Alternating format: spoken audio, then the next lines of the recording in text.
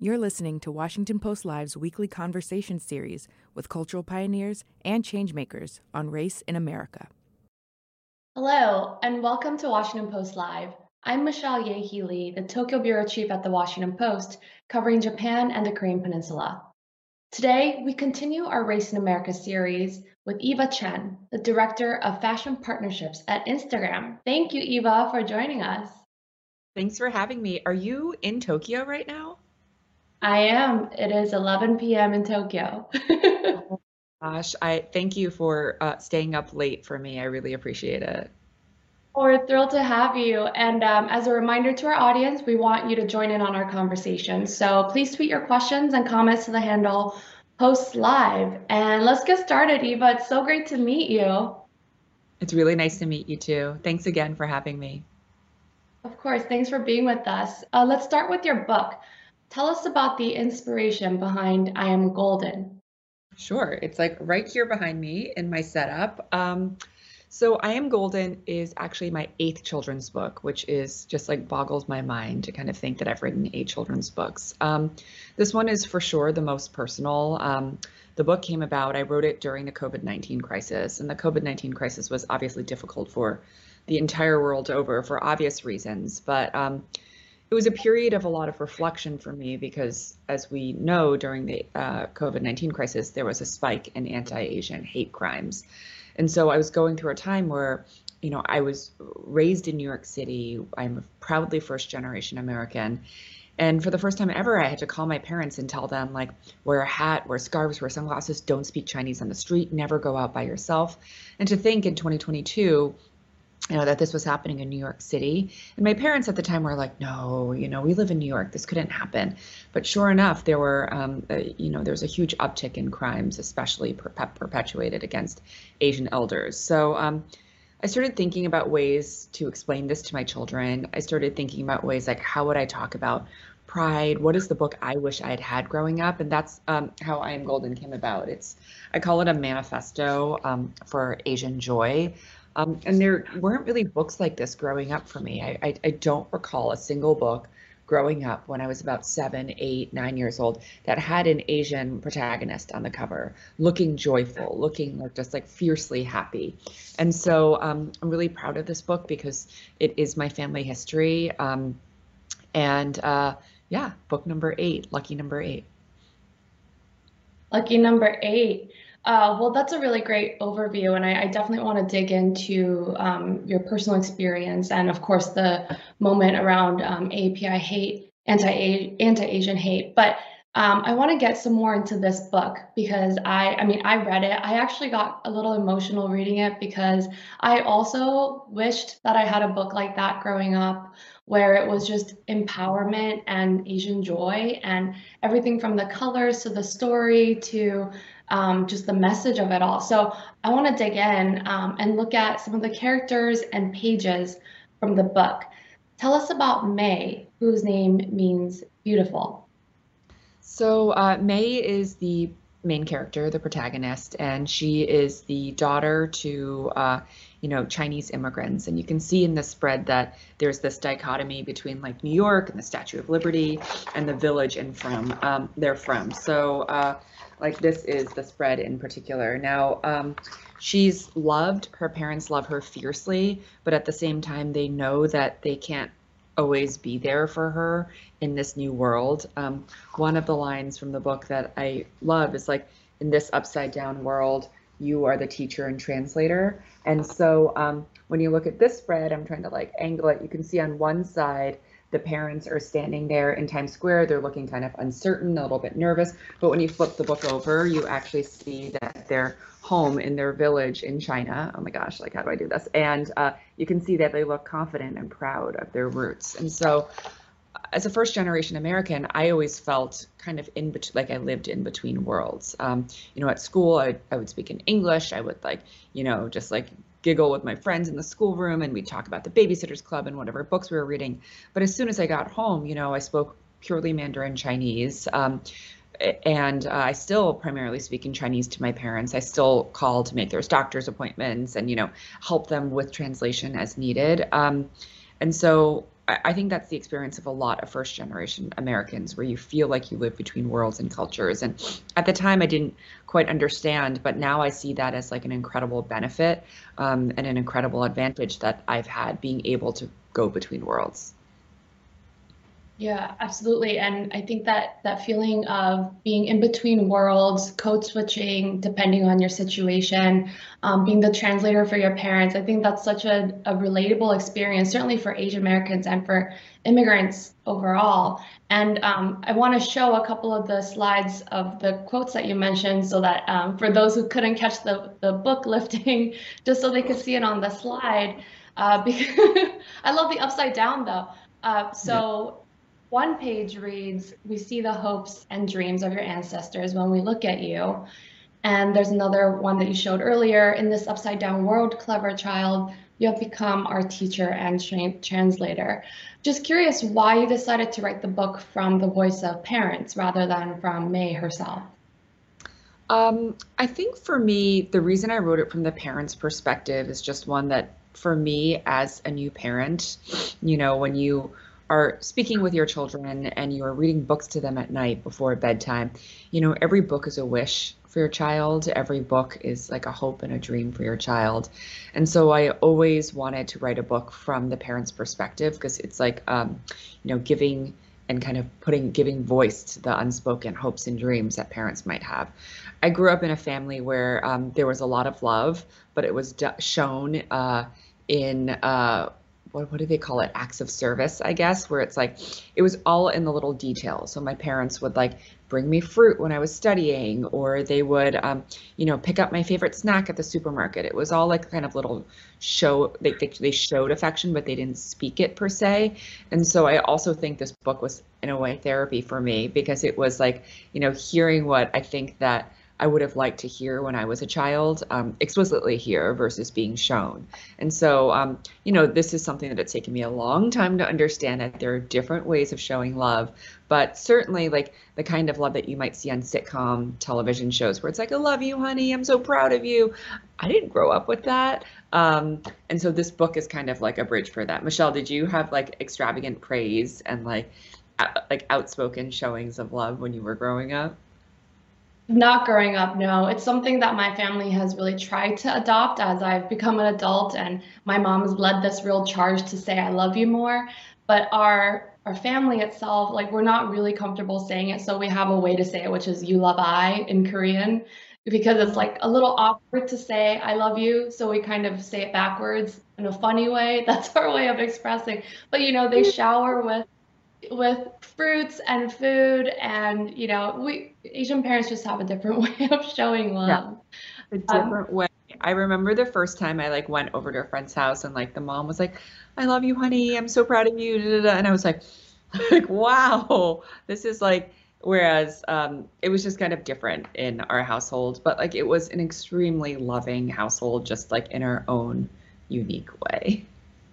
Absolutely, yeah, and ours too. And I think being able to have those conversations, being able to have a book that launches off conversations like that to talk about heritage, talk about pride and love, I think that seems to be the conversation conduit that you're trying to provide through this book. And your book opens with May's name, and it really struck me because, especially during this moment of pandemic and the anti-Asian hate, there's a big movement to really take back our names as Asian Americans, reclaim the names that perhaps as children we may have felt shame about or may have been bullied about, and taken on different, more anglicized names. For example, I was born with Yehi, but I went by Michelle since I was a kid because no one could pronounce Yehi and they made fun of me. And starting the book with the beauty of this name, it just seems so powerful. And I wanted to get your thoughts on whether, that was something that you consciously thought about and whether you hope to see the next generation really feel the pride about the names that they were born with. Oh, I hope so. I mean, my children, I have three, and two of them are named after grandparents. So Tao is my son, and he's named after Tao Nan, who was my grandfather on my mom's side. And Ren is part of my grandmother's name on my dad's side. Um, it it is incredibly important to feel this sense of pride. And I think that for me, it took me a while to get there. It's not that I never felt pride before, but I do feel like during COVID, I spent a lot of time reflecting on my culture and, how I grew up. And I think that the pride was like supercharged in a way, and especially watching like attacks against my community, attacks against like older Asian people who looked like my mom and looked like my grandmother. It really broke my heart, and it filled this kind of like, I feel like there was like a sense of rage that this was happening. And I've always been rather outspoken, but I definitely feel like I felt those like gates open up and just have it all kind of pouring out. So I don't think there's one way to be Asian. So, I think that sometimes people will change their name back to like their given name. Sometimes people will like, volunteer in the community. Sometimes people will, whatever it is that people can do to kind of feel connection to their roots, there's value in that. And there's power and beauty in that. So I do see the next generation though, like when I think about my kids and like the teenagers today, especially, like I feel a lot of inspiration and I feel a lot of hope, because I think that this is a generation that like, they will call you out. They will not stand for like nonsense. They will start a whole campaign on Instagram, like a hashtag campaign on Instagram that will sweep your feeds and your stories and your reels. And so I have a lot of hope for this next generation. You mentioned earlier, and you also talked about your parents. So I want to get a little more into your family's journey. You pour a lot of yourself into this book, it seems like, and you've talked about the living in two worlds. So I want to just ask you about your family and your family story. And a note to our audience, we'll also take a look at some of the beautiful pictures of your grandparents and your mother when she was younger, and you as a child and your family today. So, you already see these photos on the screen here, but tell us about your family and their journey. So my parents moved here. Oh, there I am. Oh my gosh, I'm so teeny. So my parents moved here in the 19. There we all are for Christmas. So my parents moved here in the 19th. I was distracted by all the photos. I was like, oh my gosh, River was so tiny and cute. Now he's like this giant beast of a baby. So my parents moved to the U.S. in the 1970s. My dad came over first. And it was a very classic, I don't know if there's like an American Dream story kind of tale that still persists, but at the time it was kind of that American Dream story where he moved here with about like $80 in his pocket. He worked at Chinese restaurants. He was like delivering food for Chinese restaurants. And my mom came over, and they lived in Queens when they moved here. And during COVID, I was asking my mom, like, what was the hardest part about moving here? Was it, and I thought she would say something like, oh, the language, or, getting a job. And really she was like the deep loneliness. And that really kind of like touched something in me. And I think I started writing I Am Golden just a week or two later. And that kind of still sticks with me, the feeling of isolation my mom felt. But my parents had a small business, like an import-export business. And I grew up in their store helping them. I feel like the work ethic that I have, I very much got from my mom and dad, who even now, my dad is like always busy. I'm always like, you're retired. What are you so busy doing? And my mom and dad will be like, we're busier than ever. Like, you have no idea. And I'm like, oh my gosh, like when I retire, this is like not how I want to like act. I want to be sitting in like a warm chair that's at a 45-degree incline, maybe with an umbrella and a sun hat, glass of lemonade, cup of jasmine tea, maybe a romance novel. Like I have my whole like retirement plan mapped out in my head. But yeah, the work ethic for sure came from my parents. I love all the visuals that you already have in place for your retired life. It's a vision board. I'm like, I can't wait to retire. I'm like, I'm ready. And my parents were like, you have like 20 years to go at least. And I was like, start it. Well, earlier you mentioned having to have conversations with your parents about this experience that is being Asian American in 2022, 21, 2020 in the pandemic. Of course, violence and discrimination against Asian Americans is not new. It's as old as our history in this country, in America, but it came really under sharp focus during COVID because of all of the anti-Asian rhetoric. What was that experience like for you, having to have that conversation with them, worry about their safety? So many of us, I think, have had that calling them and saying, be careful when you go outside. Tell us about like how you felt through that experience and how you coped with it.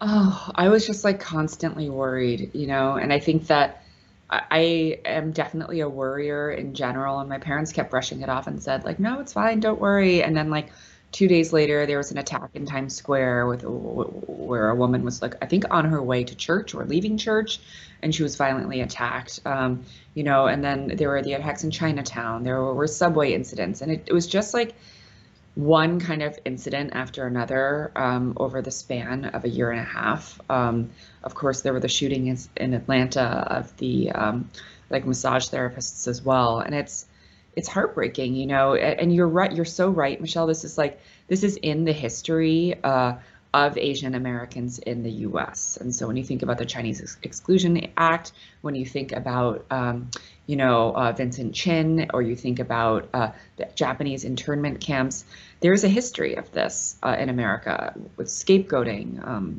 And it is something that I think, unfortunately, not a lot of people know about. I think there are only 2 states in the U.S. that are required to teach like Asian American history as well.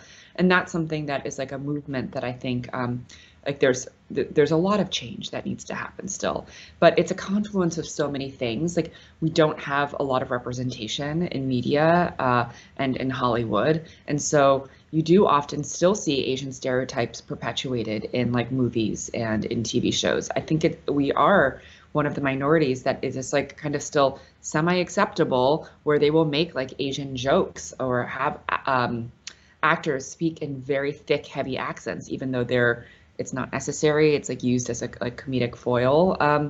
And so I think there's a lot of change yet to come. But again, I am very hopeful about this new generation of youth. Like, I look at my coworkers who are in their like 20s. I look at like, I have cousins who are in their teens. I live very close by to NYU, and I just see this passionate, engaged community who are always protesting in Union Square, and I love it. It's like, this is what the world needs right now. Yeah, earlier when you talked about the rage you felt and the pride that you felt the past few years during COVID, and seeing the community come together around to fight back against anti-Asian hate, it has been a kind of a complicated couple of years for the API community, I think, because we have really seen what the country can do to the community when it feels like, when it's scapegoating the community, how it feels to be Asian American during that time, the fear and the rage that comes with that, as well as the pride that we have embraced through the experience. And even despite all of the hate, despite all of the pain, it also coincides with a time when representation is increasing in many different areas. It's still a long way to go, but pop culture wise, Hollywood wise, we're seeing numbers increase, and more children's books, for example, coming out. And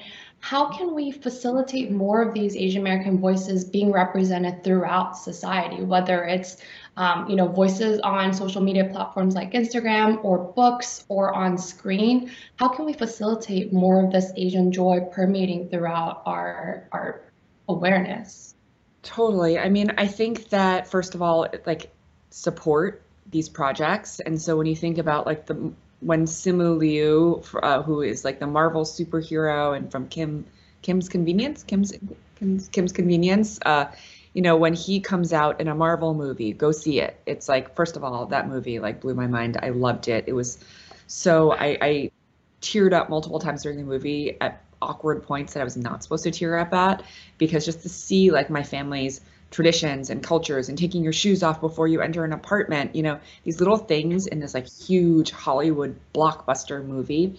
Support projects like that, and be outspoken about why you're supporting. Michelle Yeoh, who is like just the phenomenal actress, like icon hero. You know, she's in a new movie, Everybody Everywhere All at Once, I believe it's called. It's like I plan to go see it and talk about it and share like its brilliance. You know, also like if you're watching, like you don't have to be Asian American to enjoy these stories. A good story is a good story. And so I'm not saying like, hey, go buy my book, although like that would be great. Thank you for supporting my book. But you know, when you are at a bookstore, like picking up books that have characters that look different from your children is so important. They teach about the concept of windows versus mirrors at school. I've been doing a lot of school reading, so I hear a lot about windows versus mirrors. So like a window is basically when a child is able to peek in and kind of look into a different life experience. And a mirror is a book that might provide like a sense of themselves, like they can see their own story mirrored in the book. And so you want books that are windows and mirrors. And so picking up books, I know that when I think about my children's library, I make a conscious effort to choose books with protagonists that have different color and texture hair than they do, different color and skin than they do, different body shapes than they do. Like, I love books about animals. I've written a book about animals, but at the same time, it's like you want books like Julian is a Mermaid, or you want books that have just a different kind of experience represented. So it's little steps like that. I feel like it can feel very, very overwhelming.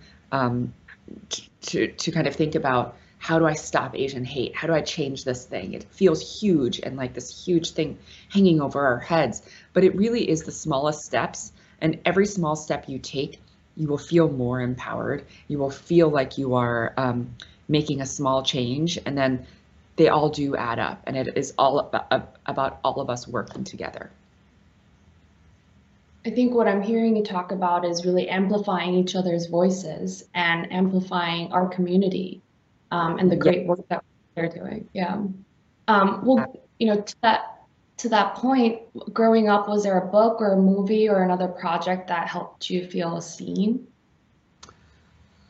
Honestly, it's one of the reasons why I wrote this book. Not really. There was the Babysitters Club, and one of the babysitters, her name is Claudia, and she was, I think, Japanese American, and she was the coolest character, by the way. She had like the best style, and like, so she was like one person that I remember being like, oh, she's Asian like me.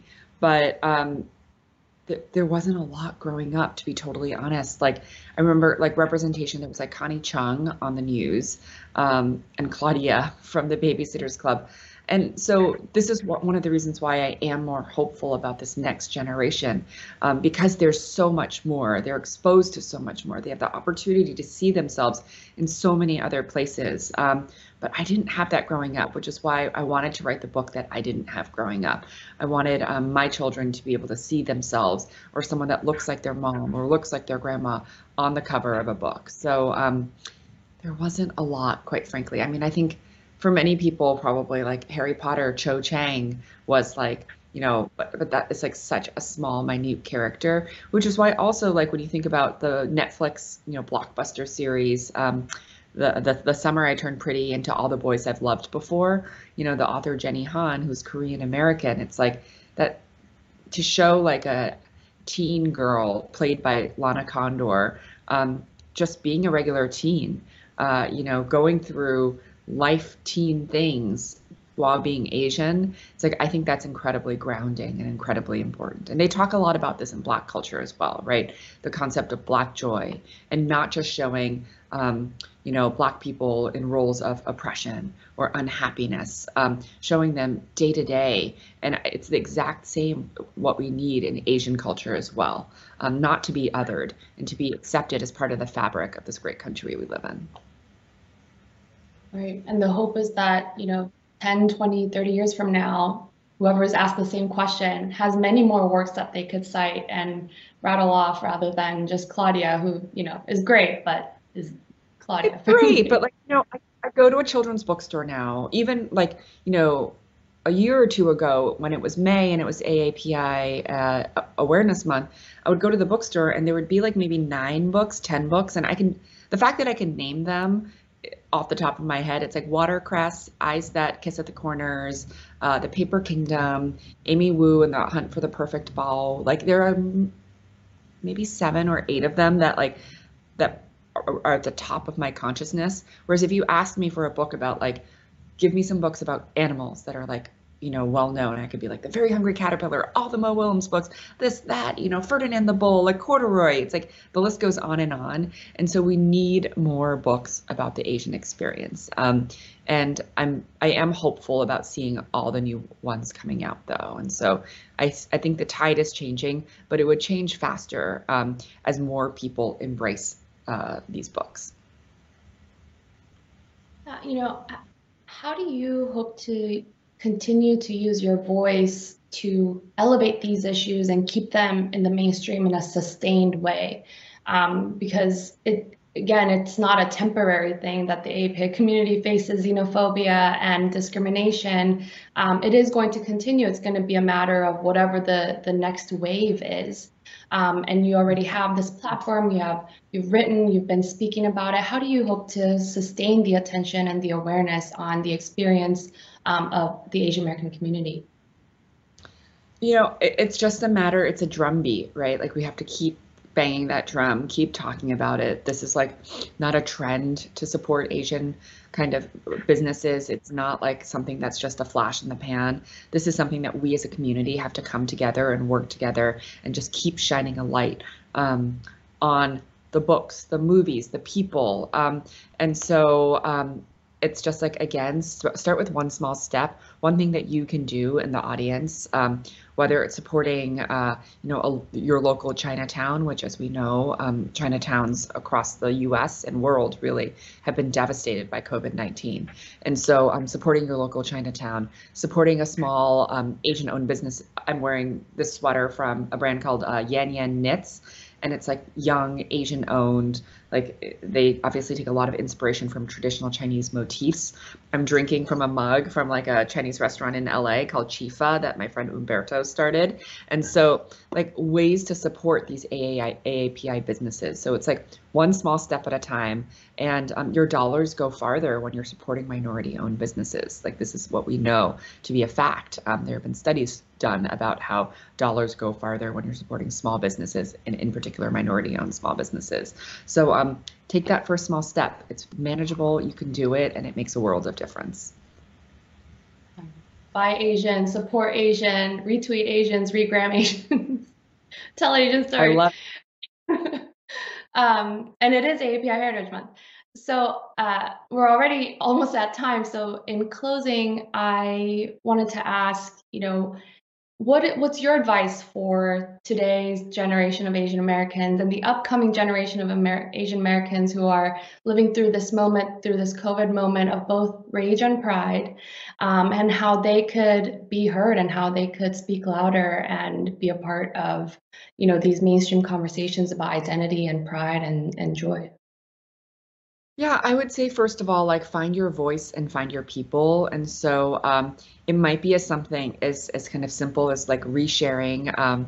There are two illustrators, one named Ruth Chan. Her Instagram is I think it's called Oh Truth, something like that. Ruth Chan. She's like an acclaimed Asian American illustrator. And so I remember that she made a lot of illustrations around her feelings of rage and pride around the COVID-19 crisis, and kind of just feeling proud to be Asian, but just kind of the rage, the violence that was being brought against our community. And so it might be resharing her art, taking that first step and finding the people that are allies and who will also help you amplify your message is so important. So I would say like just lean into the feelings that you're feeling. So it can be pride, it can be rage, it can be just like maybe don't lean into despair, lean into action to kind of get out of despair. But leaning into those feelings will help you take that first step of action. And once I think that you are doing things and changing the community, maybe you're volunteering for this amazing organization called Heart of Dinner. When you take that first step, I do feel like things will start clicking into place, and you will find a sense of purpose and help to elevate this community at large. Well, that's really great advice. And I love that you shouted out specific brands and people so that our viewers can follow up and follow them and amplify their work. But unfortunately, that's all the time we have. It's gone by so fast. I could really talk to you for a lot longer, but thank you so much, Eva, for speaking with me. Thank you so much for speaking with me, and go to sleep now. It's almost midnight. I will. I will sleep soon. Thanks. All right. Have a great day. Bye. Thanks for listening. For more information on our upcoming programs, go to WashingtonPostLive.com.